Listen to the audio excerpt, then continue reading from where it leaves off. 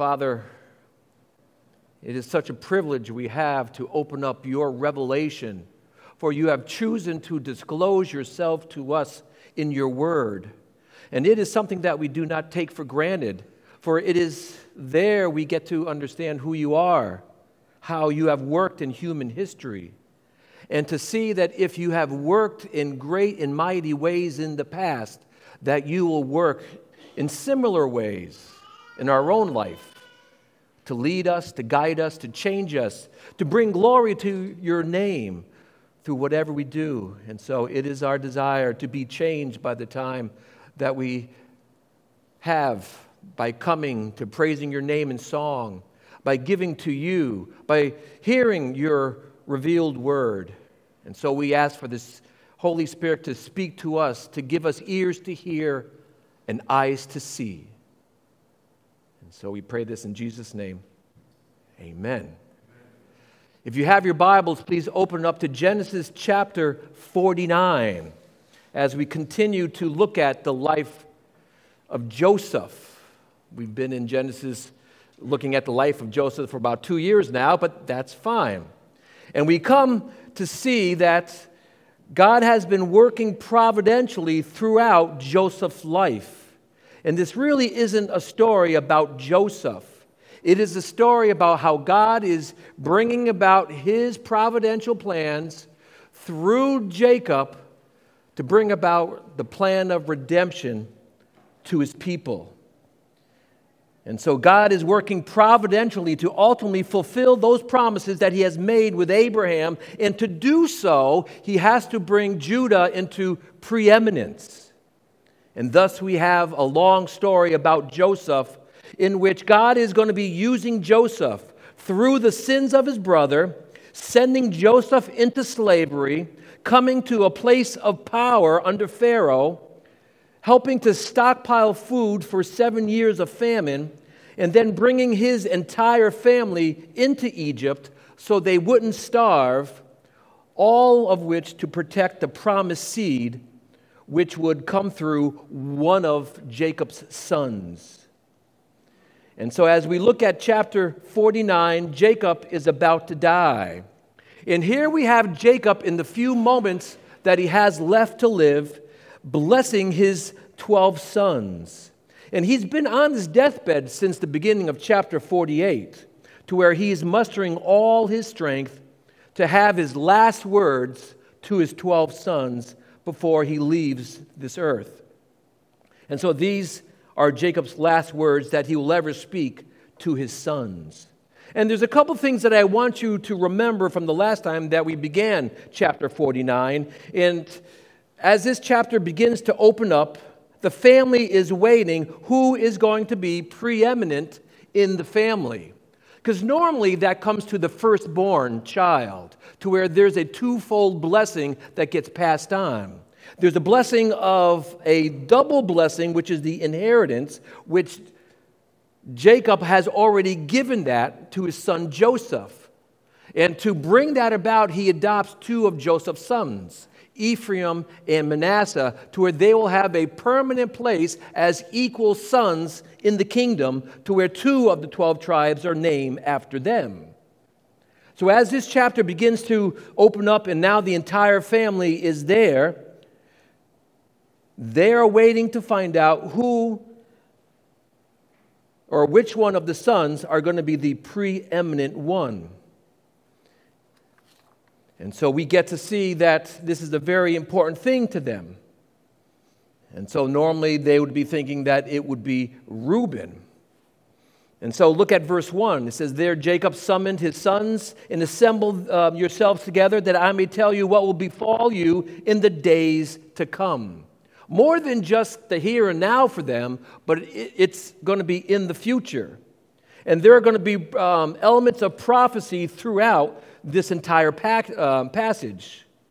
In verse 2, "Gather together and hear, O sons of Jacob, and listen to Israel, your father."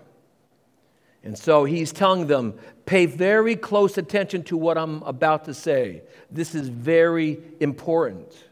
And so to the sons' ears, they're wondering who's the preeminent one.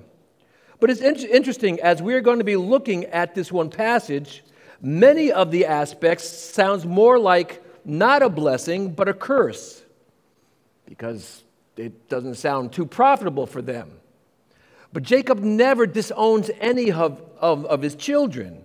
They are a blessing, though some of which will affect them in the here and now, but it looks down the quarter of time to how it will affect the nation Israel and how they will have a part within that one nation.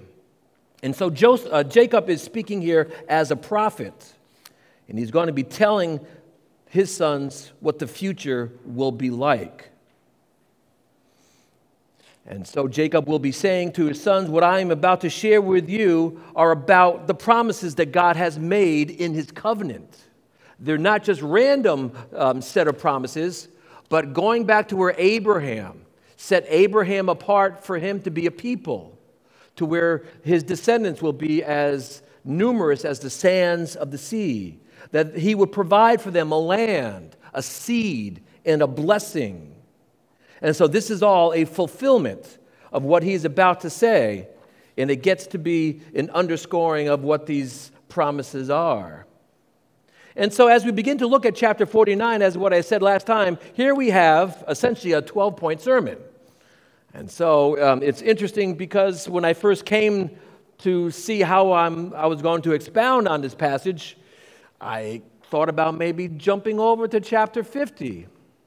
But then as I began to dig into things, because a man of God's word shouldn't be jumping over anything, that this actually became the part in Joseph's life that gave me the most excitement. And why is this exciting for me? Because in verses 8 through 12, we get to see our risen Savior in all of his glory, in all of his majesty. And Scripture has a number of those places to where we get to see Jesus on display. Isaiah 53, Colossians 1, Revelation chapter 1, and many others. And this is one that sort of gets forgotten, I guess. And so as I come to this one passage, there's excitement in my heart to where we get to see Jesus on display, preeminent, supreme in all of his glory.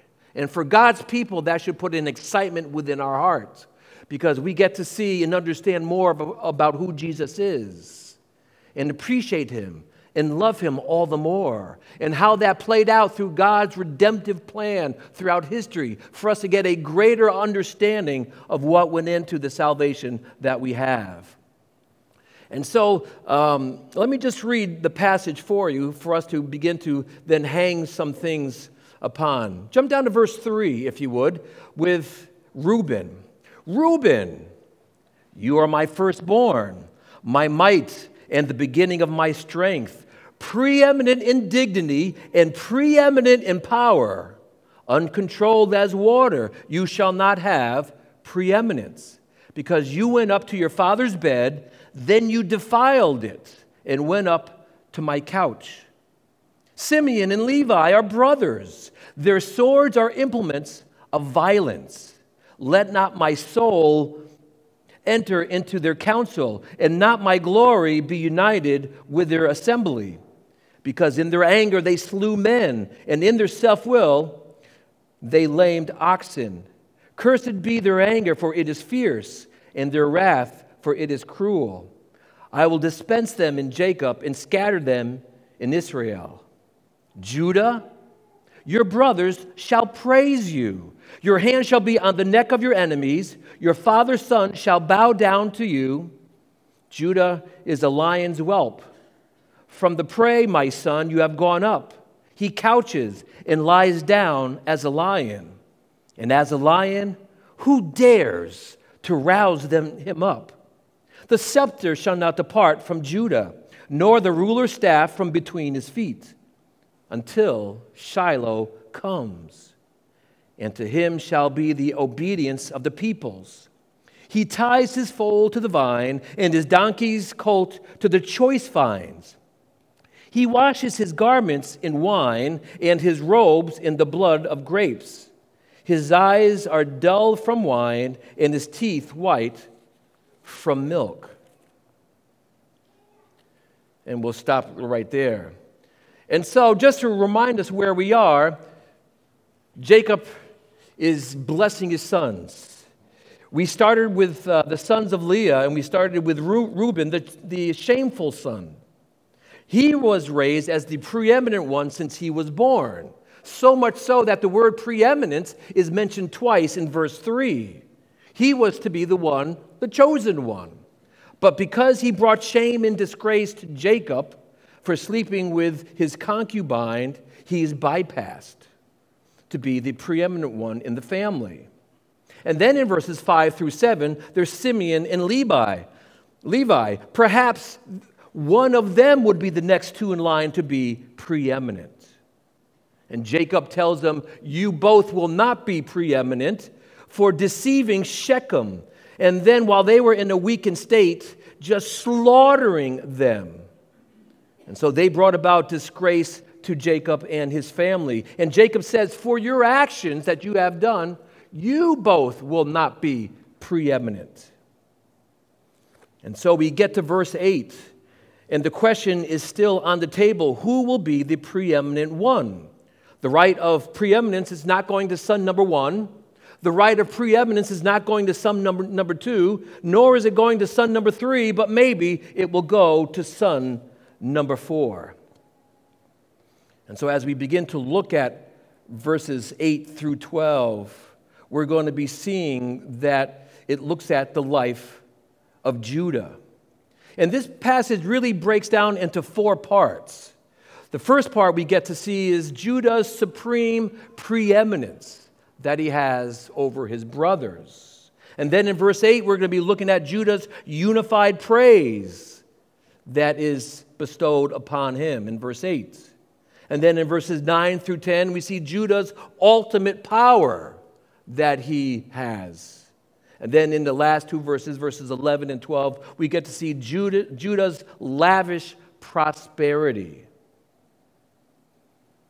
And so as this one passage open, it's not necessarily, and we're going to be developing this aspect, that he thinks he's going to be the preeminent one.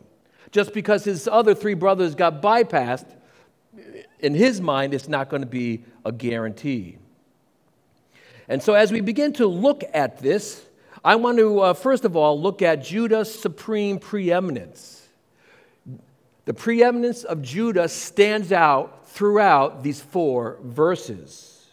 And first of all, and it stands out in a number of different ways. First of all, it is through the contrast to Judah and his other brothers.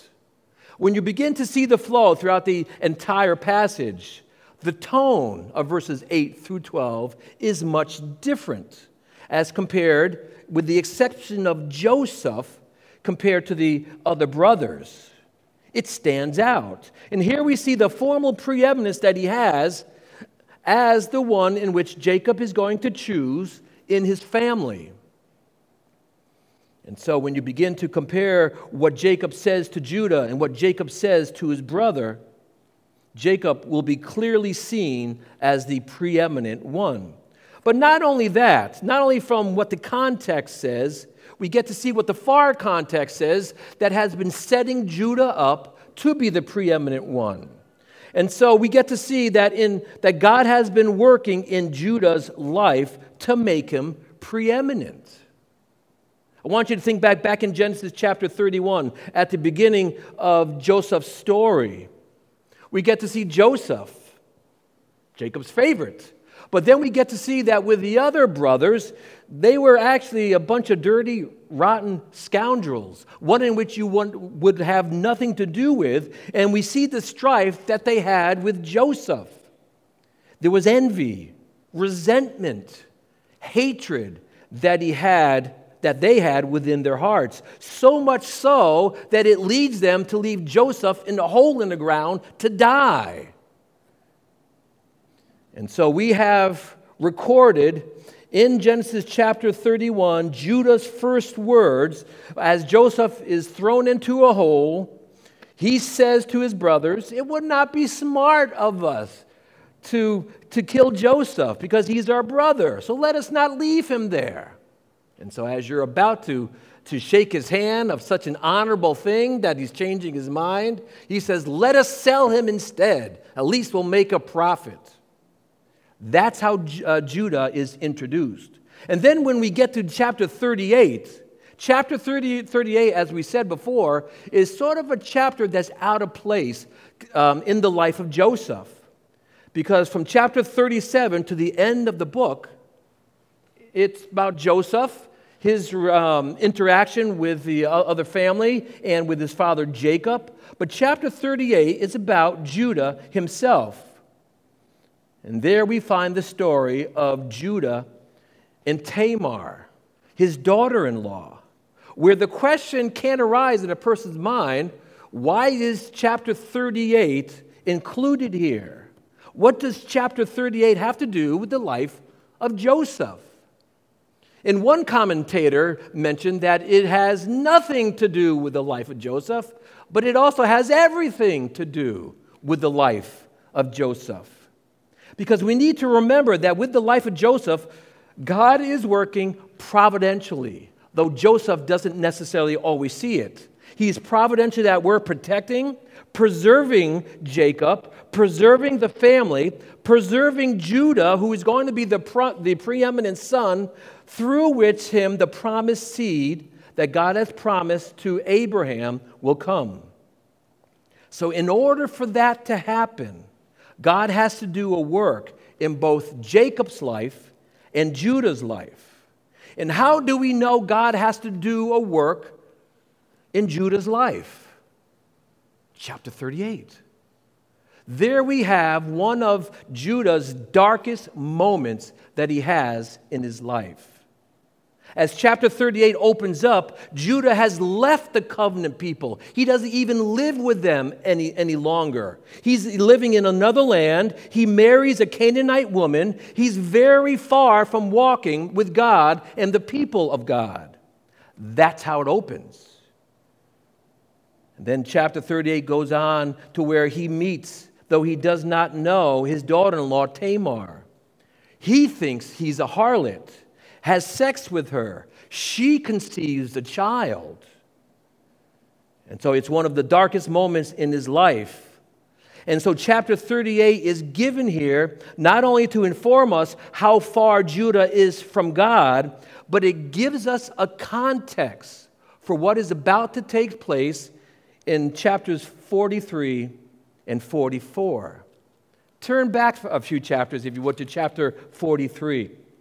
I want you to look at God has done a work in Judah's life.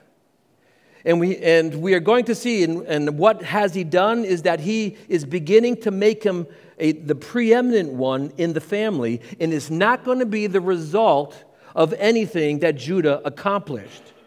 We know from verse 1 in chapter 43 that the famine was very severe in the land. The family was running out of food again, and Jacob does not want to send Benjamin to Egypt, which was one of the criteria that Joseph made, that if you want more food, you need to bring Benjamin back with you. So much so that they keep Simeon there as a captive, as a down payment, if you would. So when Jacob hears what happens, he not only grieves that he lost another son, but he also refuses to lose another. And I want you to look at verse 8. We begin to see Judah stepping forward with an option to save the family. Verse 8, Judah said to his father Israel, "Send the lad with me, and we will rise up and go, that we may live and not die, we as well as you and our little ones. I myself will be the surety for him." That's important. "You may hold me responsible for him. If I do not bring him back to you and set him before you, let me bear the blame before you forever. For if we had not delayed, surely by now we would have returned twice." So Judah is saying that I myself takes personal responsibility. I will pledge myself if Benjamin does not come back. And so Jacob accepts these terms, and he sends all of the sons out. And so they were about to starve. Judah sets himself as a pledge to keep Benjamin safe. And so Jacob needed someone to step forward for the family's survival. And so Judah pledges himself. And look at chapter 44, the next chapter over. Because they are there, they get the food. Joseph meets Benjamin, sees that he's alive, and he's going to test his brother one last time as they are leaving. He puts his special cup in Benjamin's sack and unknowingly sends them out. And then he sends his people out and finds out that, gives the impression that Benjamin stole his cup. And so they are thrown, they are mourning, oh no, what is happening, what's going to happen to Benjamin? And in verse 14, I want you to see this. It's very important. Moses gives us a textual indicator that Judah is becoming preeminent in the family. When Judah and his brothers came to Joseph's house, he was still there, and they fell to the ground before him. And so when you see this passage, why mention Judah first? Judah is the fourth brother in the family. The fourth brother is never mentioned first. Generally, the first or second one, unless there's a reason. And the reason is going to unfold like this. When you see the events taking place, this is a story about Judah. This is a story that the promised one was going to be coming through him, and how God is bringing about that plan of redemption through him, using Joseph, using those situations that has taken place. Look at verse 15. And Joseph said to them, "What is this deed that you had done? Do you not know that such a man as I can indeed practice divination?" And so Joseph is going to be the spokesperson for the family. And he says this, so Judah said, "What can we say to my Lord? What can we speak? How can we justify ourselves? God has found out the iniquity of your servants. Behold, we are my Lord's slaves, and we and the one who in possession of the cup has been found." But he said, "Far be it from me to do this. The man in whose possession the cup has been found shall be my slave. But as for you, go up in peace and your father." And then in verse 29, Judah is going to pledge himself to be a substitute for Benjamin to be in jail. "And if you take this one also from me and harms before him, you will bring my gray hair down to Sheol in sorrow. Now therefore, when I come to your servant, my father, and the lad is not with us, since his life is bound up in the lad's life, when he sees that the lad is not with us, he will die. Thus your servants will bring the gray hair of your servant, our father, down to Sheol in sorrow. For your servant became surety for the lad to my father, saying, if I do not bring you back, and let me bear the blame before my father forever. Now therefore, let your servant remain instead. Let me be the one to be thrown into prison instead of the lad, so his father could survive." And then in verse 34, "For how shall I go up to my father if the lad is not with me, for fear that I see the evil that would overtake my father?" Judah not only speaks up for the family, but takes personal responsibility as guarantor. He pledges himself to fulfill Joseph's request, placing his own life as a substitute for Benjamin. Why is chapter 38 at the beginning of Joseph's story? Well, without chapter 38, you would never know about the work of God and what he had to do in the life of Judah to bring him to this place. Judah did not rise to the occasion because of his own merit, but it's exactly the opposite. There must be a change in the life of Judah for him to display such a noble note of sacrifice. Some redemption in the life of Judah needed to take place, and it was only through the work of God which made that change. So if we didn't have chapter 38, we would naturally conclude that it was through the result of Judah's performance that gained merit with his father to become leader of the family. And so Judah was completely unworthy of any kind of preeminence. He was unworthy of any kind of honor. A matter of fact, God didn't even choose the relationship that he had with Abraham as being the most faithful out of all the land. But rather, they weren't the most faithful, because there are none that are faithful on their own. And so when you begin to look at Joseph's life, and especially how he chooses Judah, it is not God finding someone worthy of fulfilling the covenant. It is about God's covenant making somebody worthy. And so this is about God's work in the life of those whom he calls to himself. This is about God working in the life of Joseph to where he was, bringing about a true faith in him, pledging himself, setting himself apart, beginning to show within the family that God is going to be using him to be preeminent, because he didn't outperform his brothers to make himself worthy. This preeminence is a display of what God has done in his life. And so as chapter 49 begins to unfold, Jacob tells his son Reuben, you will not have preeminence for what you have done. Simeon, you will not have preeminence for what you have done. Levi, you will not have preeminence for what you have done. So Judah knows, as he begins to hear his father tells his three other brothers that they will not have preeminence, he immediately would be thinking in his own mind, well, I guess it's not going to be me. Why? Chapter 38.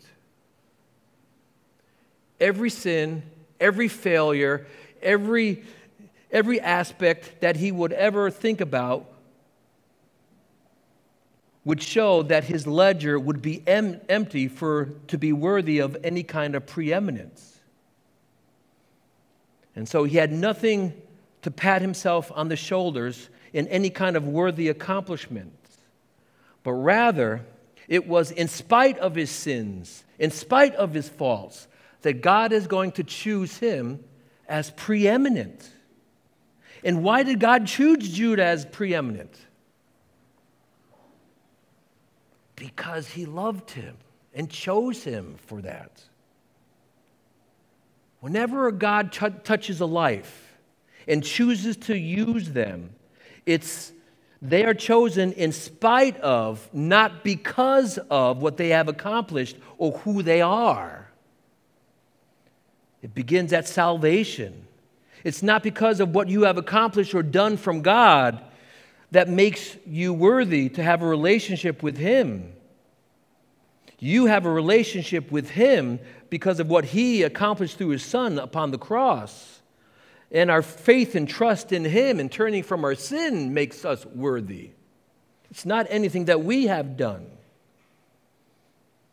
And so Judah's preeminence here is not a result of anything that Judah had done, but it's all about God's working in his life. And so go back to chapter 49, if you would. So that's the first area. We get to see the preeminence of Judah being laid out, and then as these verses begin to get fleshed out, being clearly seen. But there's a second element I want to begin to have you think about. In verse 8, we begin to see Judah's unified praise. And so once again, he's expecting harsh words. Tamar, it's his fault. And so he's expecting, if his brother got disqualified for what he has done, and the other two brothers got disqualified, he's not expecting any kind of praise. And so he hears his name, Judah. Your brothers shall praise you. Your hand shall be on the neck of your enemies. Your father's son shall bow down to you. This is an aspect of the praise that Judah will get from his brothers. To have praise within the family, there's an element that needs to be there. There must be unity in the family for the family to praise him. Because you cannot praise someone with any kind of hatred or resentment in your heart. There needs to be unity in the family for praise to truly take place. And he can only be praised by his brothers unless God has brought about unity within the family. Because think about what happened in Joseph's life back in chapter 37. Joseph had 2 dreams.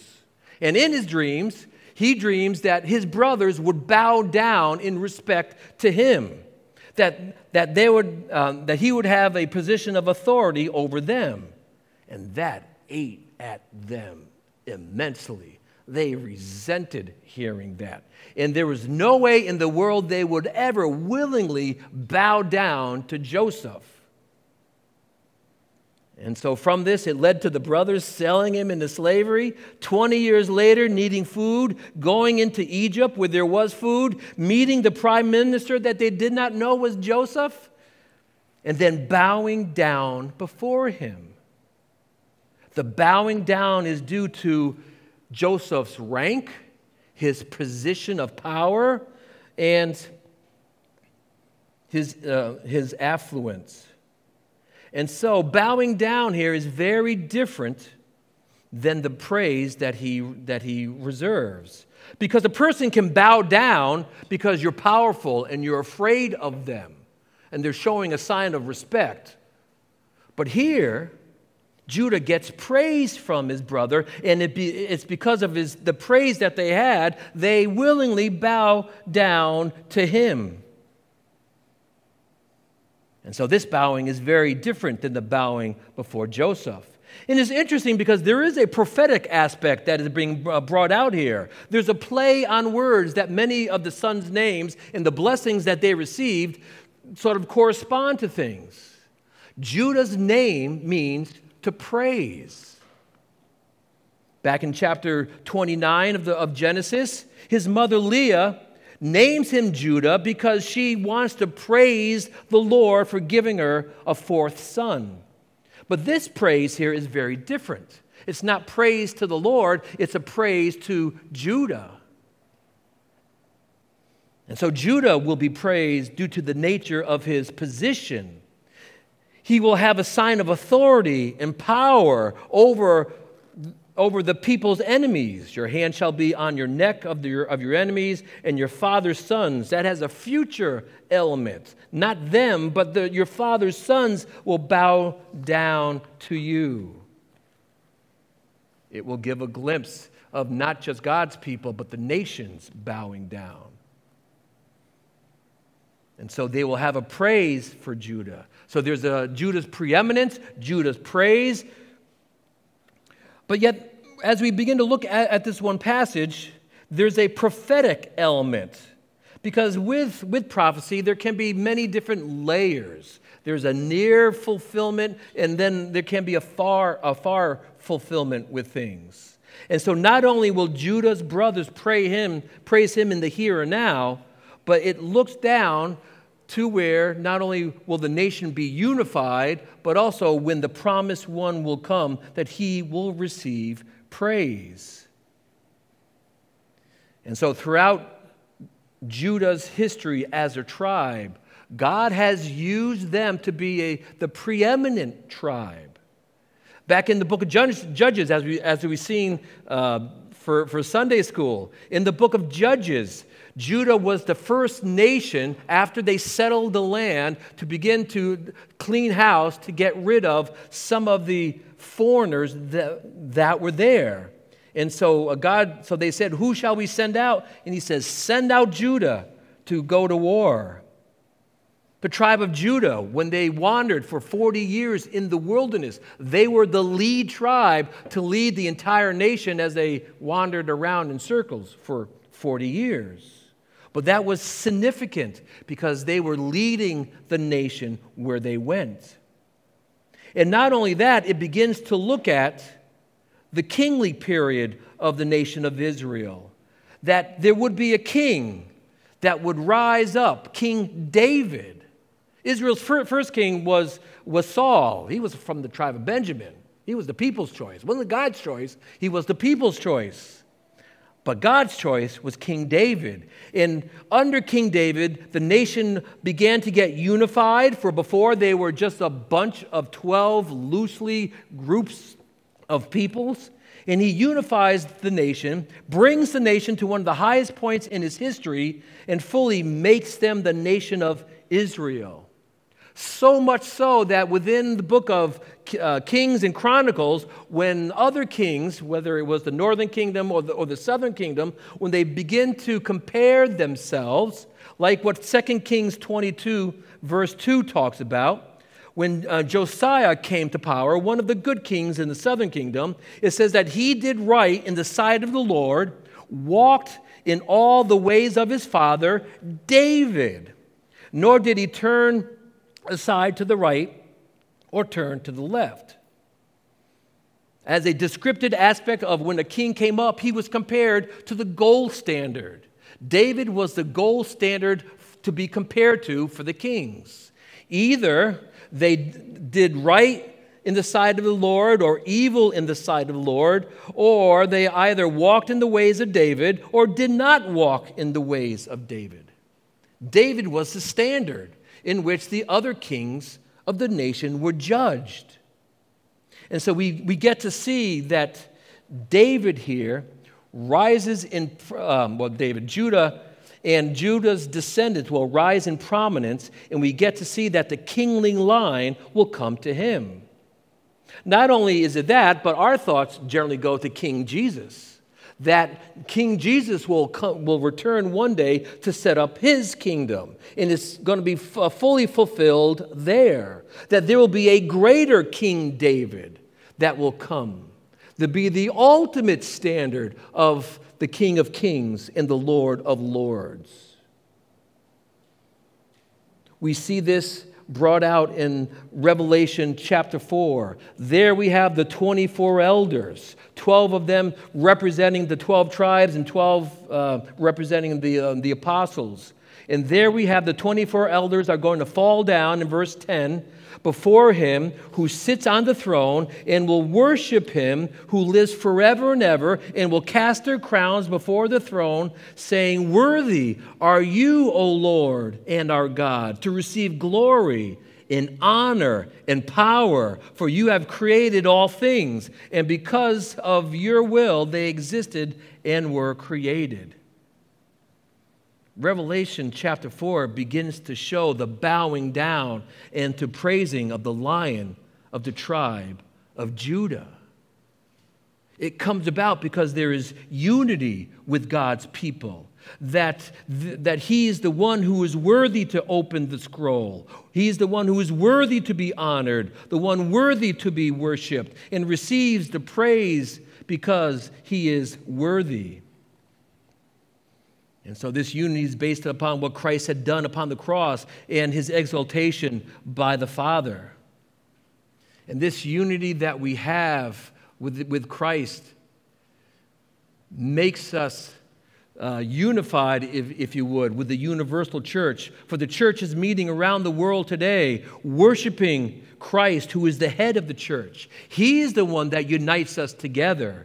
And so we could be visiting a country not even knowing the language, but we hear the songs and we could be right there worshiping with him, not knowing a stitch, because we give praise together with the Lion of the tribe of Judah.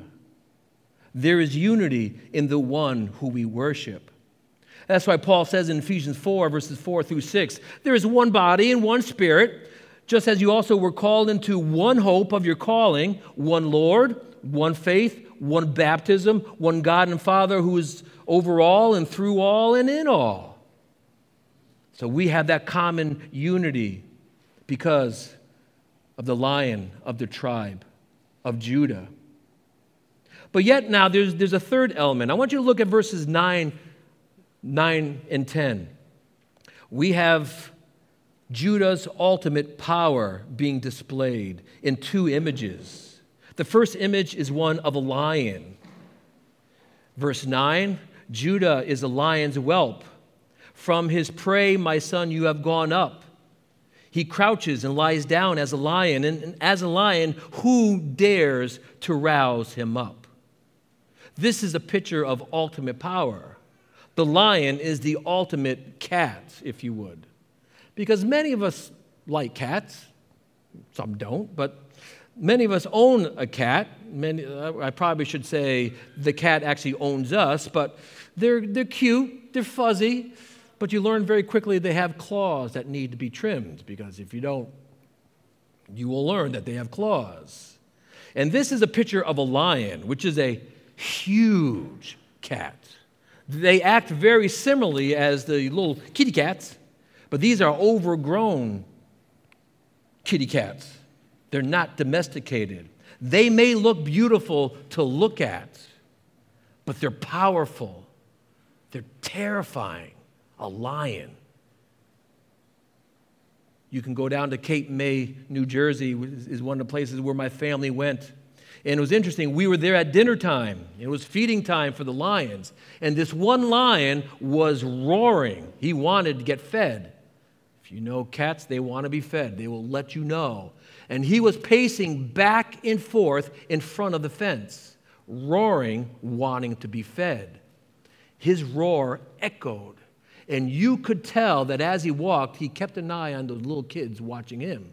It just was a little side thing. That if he had the opportunity, he would pounce. That's what lions do. They're beautiful. They're powerful.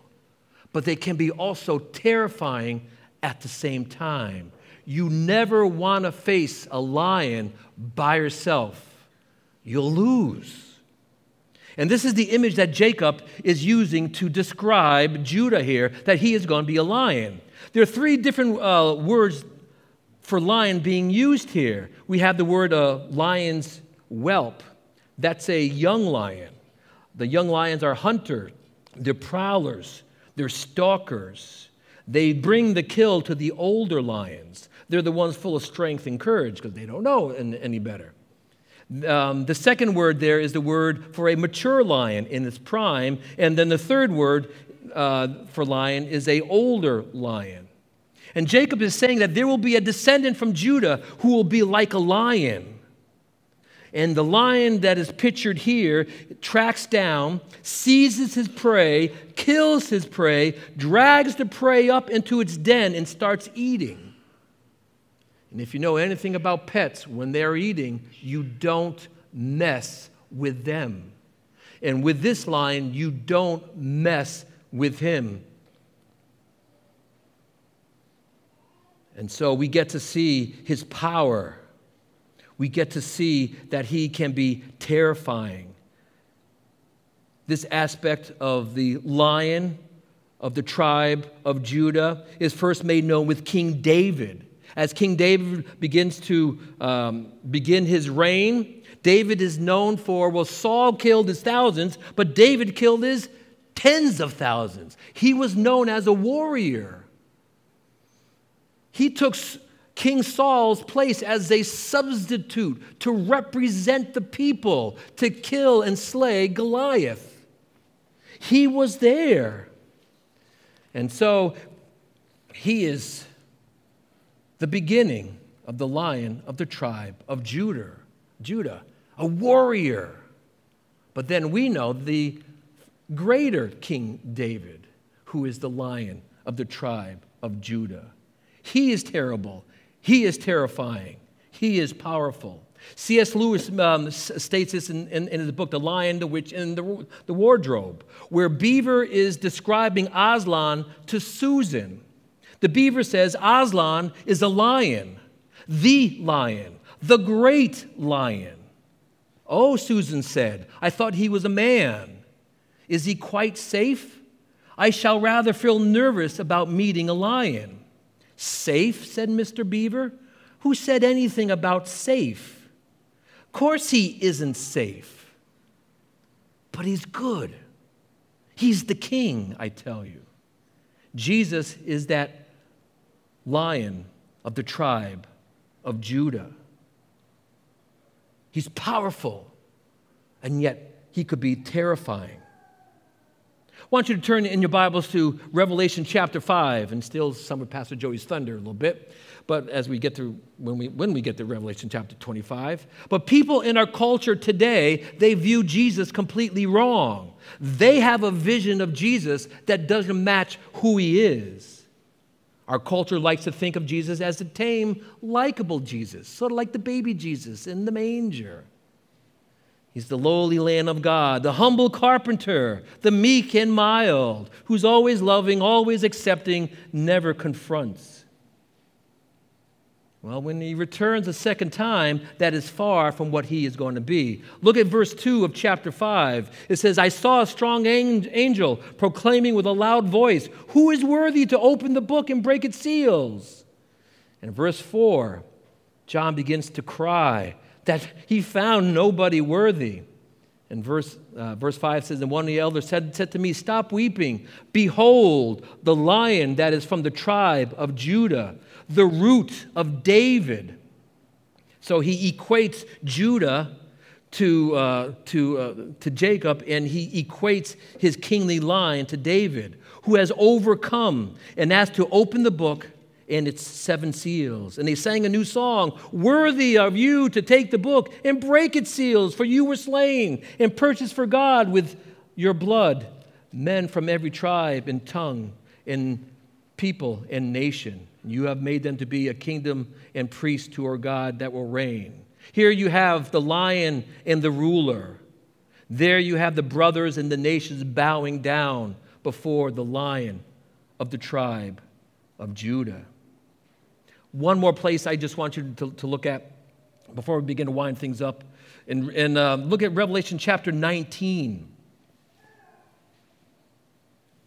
This is no meek and mild and timid lion when he returns. He is going to be one that will stalk down his enemies and conquer them and judge them and cast them into hell.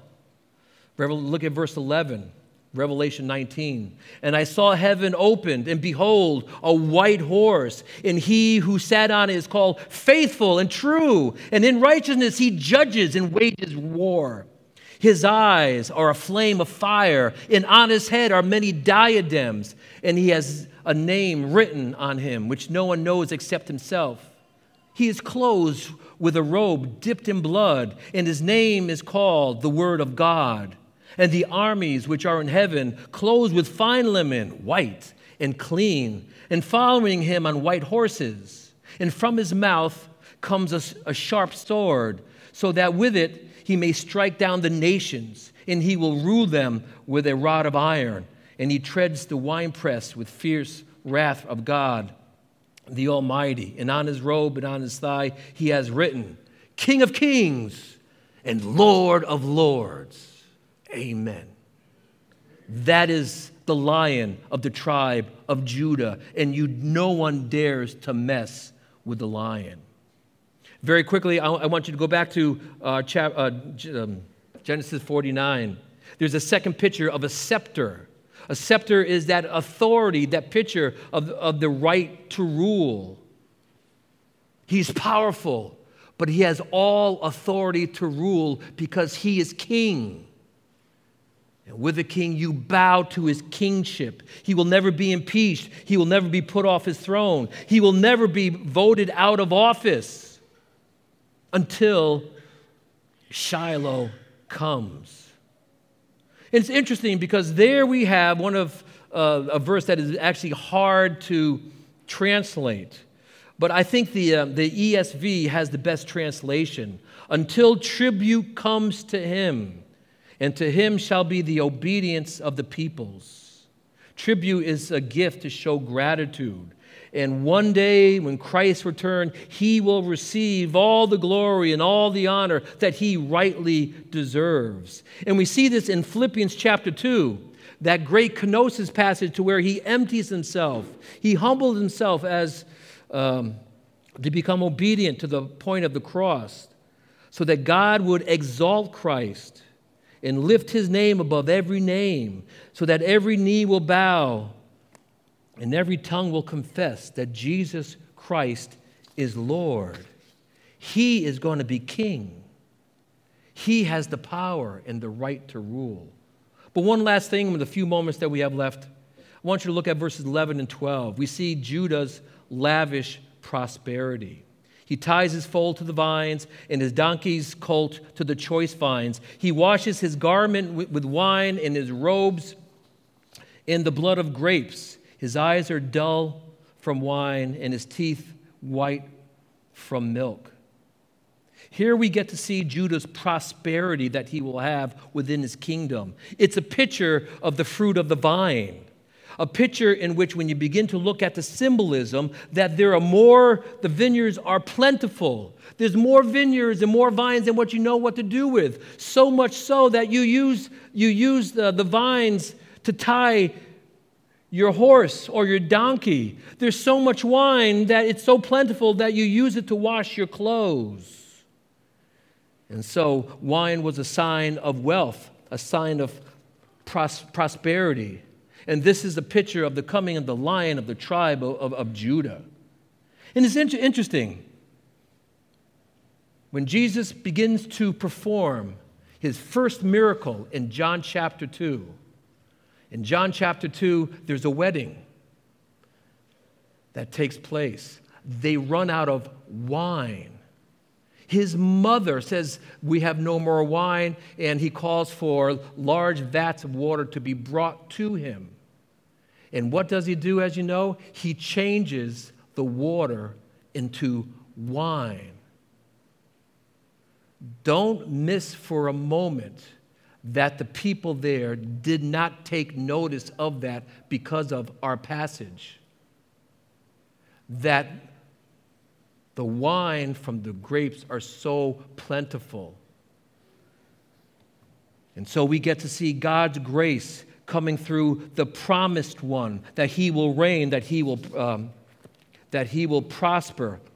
He has the right to rule.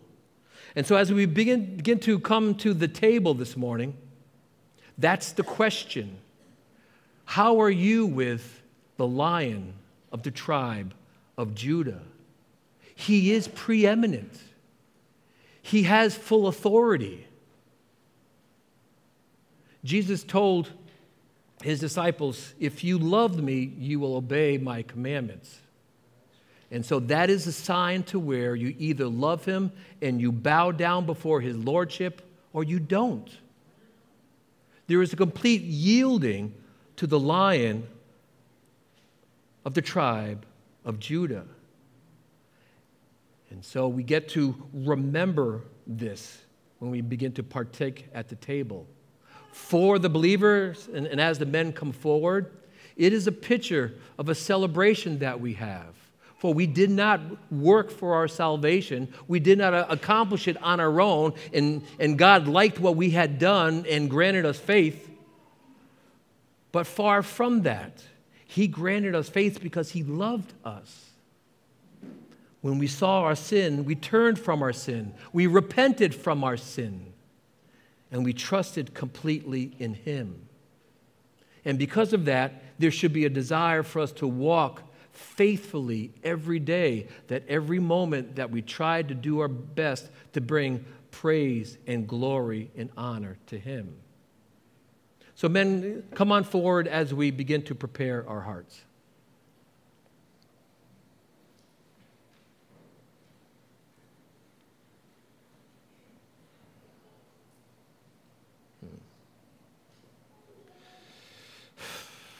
Father, we thank you that we can come and to remember what you have done. And it's interesting because we get to remember the broken body, the sacrifice of what the Lord had done.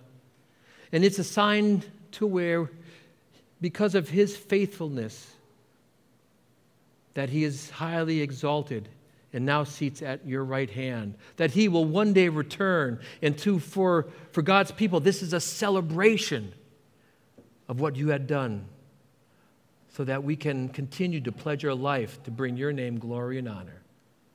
So thank you. We pray this in Jesus' name. Amen.